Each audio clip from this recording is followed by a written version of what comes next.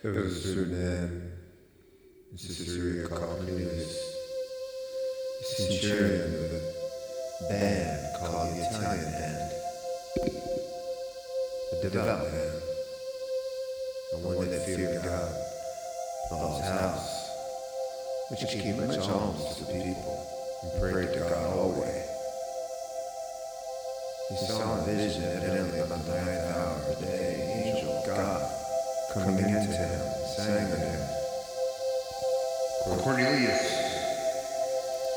And while he looked on him, he was afraid and said, What is it, Lord?